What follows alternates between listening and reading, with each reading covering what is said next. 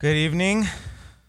If you have your Bibles, please turn with me to Luke chapter 17. We'll be in verses 11 through 19 this evening. And then while you're turning there, I just want to ask a question. And you don't have to raise your hand or anything for this, but I want to get a sense of how many people in this room have raised kids before. And as I ask that question, even without seeing hands, I'm guessing that a large portion, I know there are certain people raising kids right now, and I'm guessing that a large portion of the people in this room have or are raising children. But I do know that quite a few people are still left out of that, myself included. And so because I want to try to include as many people as I can in the illustration that I'm about to use, I just want to broaden the question a little bit more. So how many of you at any point in your life have either raised children, been raised, are raising children, or have been raised as a child? And I think with that we can get everybody included in the illustration. If still you're unable to raise your hand, I don't know what to tell you. Come talk to me after the service because I would love to find out how that is possible. Now, the reason that I asked the question is because we're going to be working through this evening what a biblical understanding of Thanksgiving is, or thankfulness is, as we look at Luke chapter 17. And my hope is that because we've all raised children or been children ourselves, raised into adulthood, that we can relate to the illustration that I'm going to use. And so as children, we've probably learned to give thanks from our parents. Let's say we receive dessert after dinner, or another child shares their toy with us. Again and again, as we raise our children, or as we were raised, we heard the words, "What do you say? What do you say? What do you say?" Again and again. And there's nothing wrong with this. This is a good thing. It's good for us to learn to respond appropriately with gratitude in the situations that we find ourselves. And I remember as I was growing up learning to say thanks after every meal at the dinner table. We weren't allowed to leave until we said, "Thank you for the food, may I please be excused." And I remember sitting at the table for a long time some nights because I didn't want to say it. But from a young age, most of us are teaching our kids, or were taught as children, to say thanks. But there's something that happened as I began to grow older. So growing up, I had learned to express gratitude for certain things, but something deeper began to play out in my life as I grew. Not only was I thankful for the things that my parents had done for me growing up, but I began to develop a thankfulness towards my parents. I began to see the sacrifices that they had made on behalf of myself. I began to understand the depth of love towards me, and it caused me to respond not just to the things that they did for me, but also to begin to respond to them as my parents. And do you see the difference in my growing understanding of my thankfulness towards my parents? Can you see the difference? I'm guessing that that's been an experience for a lot of us as we've grown older as well. As I matured in gratitude, my thankfulness no longer revolved only around the things that I received from my parents, but began to extend outward towards my parents themselves. And so no longer was I thankful only for things, but I was also thankful to someone for those things. And so as we talk about biblical gratitude this evening, I want you to see that thankfulness, it's not less than giving thanks for the blessings that we've received, but it's so much more than that. And I think Luke 17, it paints a beautiful picture of this. And so if you haven't turned there yet, Luke 17 can be found on page 876, I believe, of the Bibles under the seat in front of you if you're using those. And let's read that together. So Luke 17, starting in verse 11, it says, On the way to Jerusalem, he, that's Jesus, was passing along between Samaria and Galilee. And as he entered a village, he was met by 10 lepers who stood at a distance and lifted up their voices, saying, "Jesus, Master, have mercy on us." Then when he saw them, he said to them, "Go and show yourselves to the priests." And as they went, they were cleansed. Then one of them, when he saw that he was healed, turned back, praising God with a loud voice, and he fell on his face at Jesus' feet, giving him thanks. Now he was a Samaritan. Then Jesus answered, "Were not 10 cleansed? Where are the 9? Was no one found to return and give praise to God except this foreigner?" And he said to him, "Rise, go your way. Your faith has made you well." This is God's word. And now let's pray together as we ask for his help to apply it to our lives. Father, we of all people have much for which that we can be thankful. You have done so much in our lives. You have saved us from our sin. You have brought us out of death, out of darkness, and into light. You have given us a family, a spiritual family. You have made us your sons and daughters. And Father, that's just scratching the surface. You have given us so much in Christ, and we praise you for those things. And yet, Father, we do not want to forget that you are the giver. You are the one who has accomplished this work. And Father, we pray that you would teach us not simply to be grateful for the things that you have given us, but to be grateful towards you as the giver. Father, we need your help in this, especially as we enter this season of Thanksgiving, these holidays in which we're reminded of things for which we are thankful, or as we approach the Christmas holidays and we begin to be thankful for Christ and his coming to this earth to die for our sins. Father, do not let us separate the blessings from the one who has given us so much. Father, we pray for your help in these things, and we pray them in Christ's name. Amen. So as I was reading the passage over and over this week, I couldn't help but be baffled by the response of these men that Jesus had healed. Because of their leprosy, they had become outcasts among their own people, probably for years, many times for years at a time. And before we continue, I just want to paint a quick picture in case you're not aware of what life was like for the leprous person at this time. And so Leviticus 13 gives us a picture of how God instructs Israel to relate to those who have leprosy. And so in 2 verses, there's a whole chapter on this, but I'm just going to read 2 verses. In verse 45 and 46 of Leviticus 13, it says, "The leprous person who has the disease shall wear torn clothes and let the hair of his head hang loose. And he shall cover his lip and cry out, 'Unclean, unclean.' He shall remain unclean as long as he has the disease. He is unclean. He shall live alone. His dwelling shall be outside the camp." And so this was their reality. And so as these men see Jesus approaching, they stay at a safe distance as they're called to do, and yet they cry out to Jesus from a distance and cry out for mercy. And Jesus, as he hears that, he responds to them.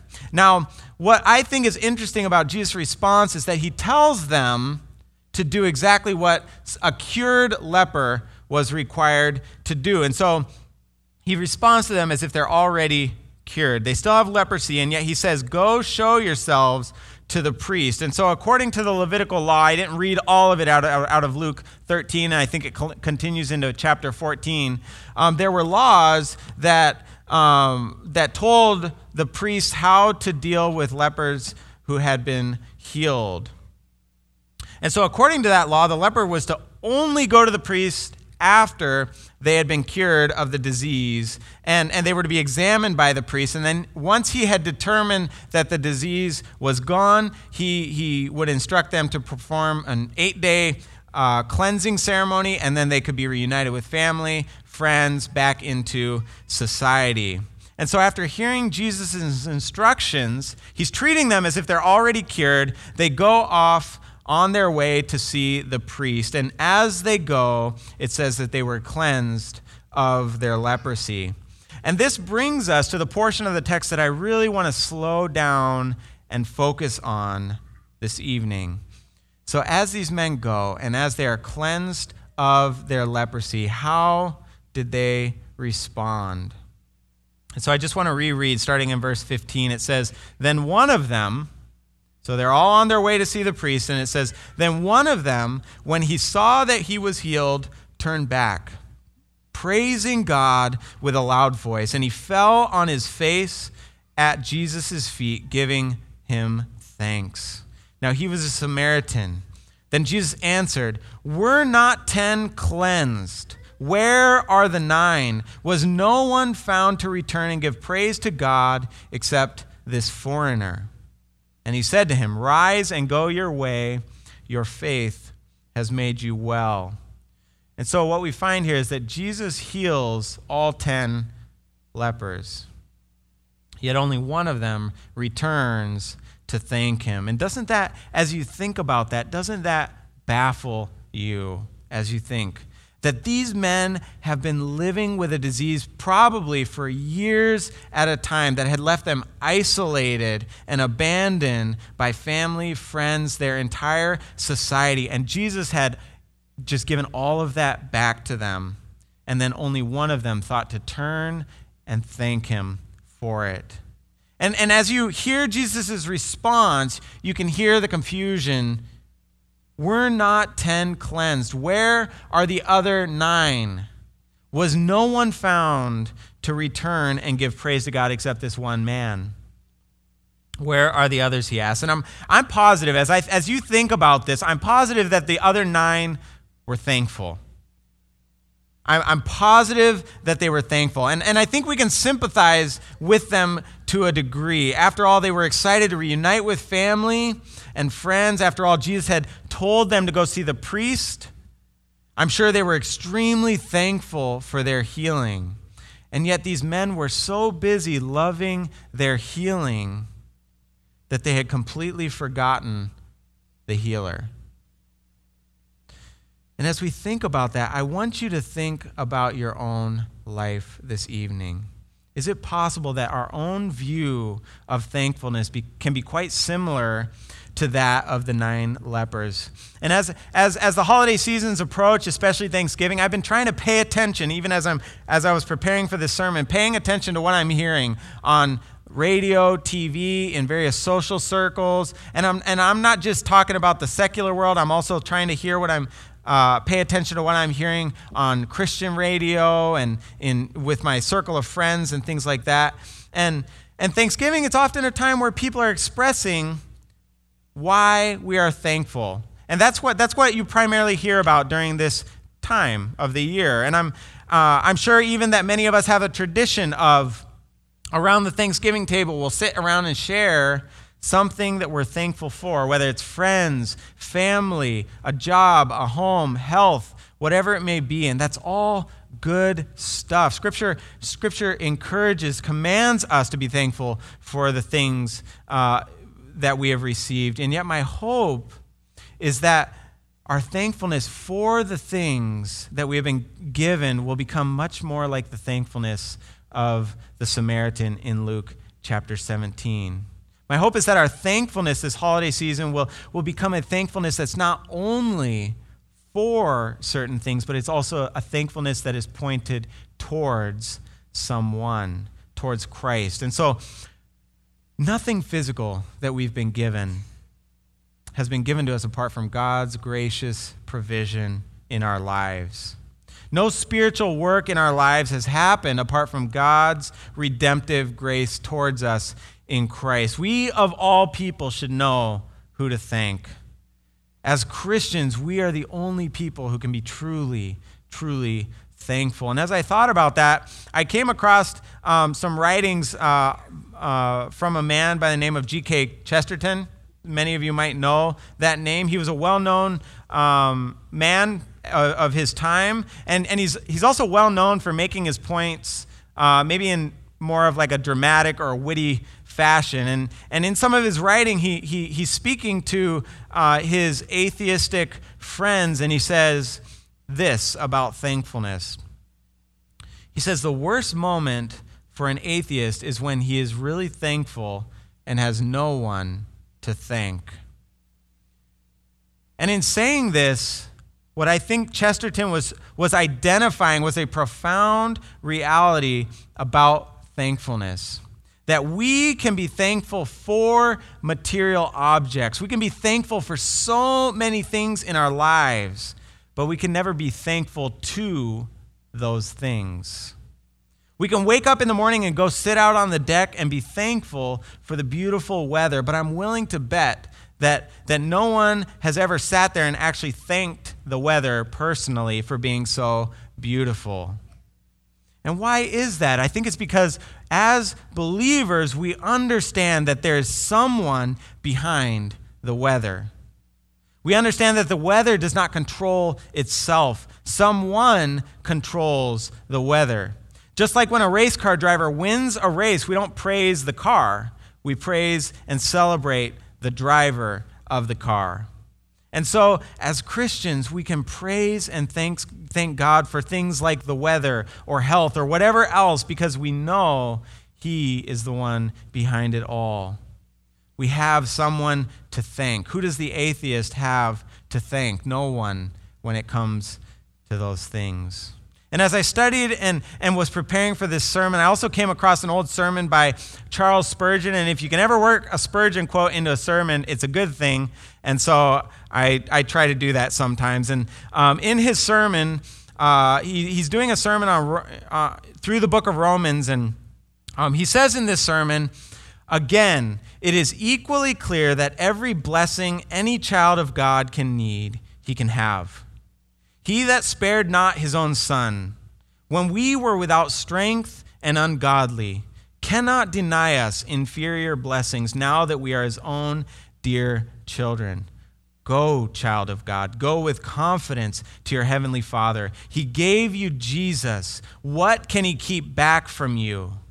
What then? Let us ask the question once more, and I think a spontaneous overflow of gratitude should furnish our reply. If when we were without strength, Christ died for the ungodly, let us praise him. Let us praise him. Oh, if he came when there was nothing to draw him, when if he looked us through and through, he could not see any good point in us, if he loved us so that he would save us when we were altogether bad, hopeless, and helpless, why, the very least thing we can ever do is to love him and praise him as long as we have any being. And then as Spurgeon, as he closes the sermon a couple minutes later, he ends with this description that he gives of a recent conversation that he's had with a woman who was not yet a believer. And as he's sharing the gospel with this woman and describing to her all that Christ has accomplished, and that she needs to repent of her sin and trust in Christ by faith. He describes this, and in sharing the gospel, he describes that this woman turns to him as she's beginning to wrestle with the realities of what Christ has done. And she says to him, if Jesus Christ does save me, he shall never hear the end of it. And as believers in Christ, we have been healed of far more than the lepers of Luke 17. Our dead and rebellious hearts have been brought to life in Christ. We have received unfathomable blessing because of our union with Christ. We understand that all the physical blessings that we have received, whether it's health or family or whatever else, are completely from him. And yet, do you find yourself this evening mostly thankful for the blessings that God has given you? Or are you like the Samaritan, shifting and appropriately directing that thanksgiving towards the one that has blessed you? And so through our union with Christ, we can draw near to God with our thanksgiving. Because he has chosen to reveal himself to us through his word, we can know the one in whom we are to be thankful. The 9 lepers in the passage this evening, they missed the point.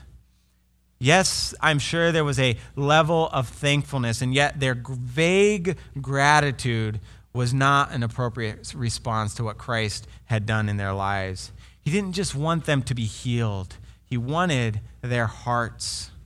He wanted their affection. And by failing to return to Christ in thankfulness, they missed out on so much more. And so as we close, I want to think about the dynamics of our relationship with Christ for a moment. I want you to appreciate the weight of blessing that has been given to us in Christ. And I want us to appreciate Christ for that blessing. So when it comes to our salvation and growth as believers, Christ is the one who died on the cross to purchase our forgiveness. He's the one who gave us the Holy Spirit to dwell within us. It is God who makes us his sons and daughters. He alone is guaranteed our inheritance. He is the one who meets our daily needs, both physical and spiritual. He is the one who has brought us into a new community of believers. Even the gifts that we have been given as believers have been given to us by God. And this is what God has done and is doing in our lives. And I just want to point out the fact that none of this is a work that we have accomplished of our own. Everything that I've just described is a work that God produces and works out in our lives. We don't earn any of it. And yet, the gracious work of God in our lives should produce within us a response. And I just want to finish up this evening by reading a few passages real quick that model for us how we are called to respond to the Lord based on all that he has done. I think Scripture, I'm just going to read a couple verses. The Scriptures are filled with these responses. Even as Paul writes his epistles, we see that at times he just stops to give praise to God in the midst of his addressing whatever he's addressing. We see this again and again in the Psalms. All over Scripture, we have this model of what it looks like to respond to God's work in our lives. And so, Psalm 100, make a joyful noise to the Lord, all the earth. Serve the Lord with gladness. Come into his presence with singing. Know that the Lord, he is God. It is he who made us, and we are his. We are his people and the sheep of his pasture. Enter his gates with thanksgiving and his courts with praise. Give thanks to him. Bless his name, for the Lord is good. His steadfast love endures forever, and his faithfulness to all generations. 1 Corinthians 15 says, but thanks be to God who gives us the victory through our Lord Jesus Christ. 2 Corinthians 2, but thanks be to God who in Christ always leads us in triumphal procession, and through us spreads the fragrance of the knowledge of him everywhere. 2 Corinthians 9 states, thanks be to God for his inexpressible gift. Colossians 1, with joy giving thanks to the Father who has qualified you to share in the inheritance of the saints in light. He has delivered us from the domain of darkness and transferred us to the kingdom of his beloved Son, in whom we have a redemption, the forgiveness of our sins. So as we think time and time again, the Bible is clear that hearts that have been changed in Christ are hearts that give thanks to God for the work that he has done in our lives. It's a heart that responds not only to his blessing, but to him who has blessed us greatly. And none of that is to say that we just sit around and thank him without also seeking to obey Christ, to confess sin, to love our neighbors, and everything else that Scripture calls us to do. But we see clearly in Colossians 3, in whatever we do, in word or deed, we do everything in the name of the Lord Jesus, giving thanks to God the Father through him. And so our encouragement this holiday season is to be a thankful people. Absolutely, we are to be a thankful people. We have so much to be thankful for, but don't just be thankful for things. I encourage you to learn to be thankful to the one who has provided us with all that we have, both physically and especially spiritually. And so let's pray together this evening and thank Christ for all that he has done. Father, we do thank you. We thank you for sending your Son. We thank you for so much of what he has done in our lives. And Father, we know that we often disconnect the blessing from the blessing giver, from the healing from the healer. And yet, Father, you are the great healer. You are the great physician. You are the one who makes dead hearts beat again. You are the one who has produced all of this in our lives. Teach us to draw near to you, even as we respond in thankfulness to the things that you have given us. Father, as we think about celebrating Thanksgiving tomorrow, as Christians, we have so much to be thankful for.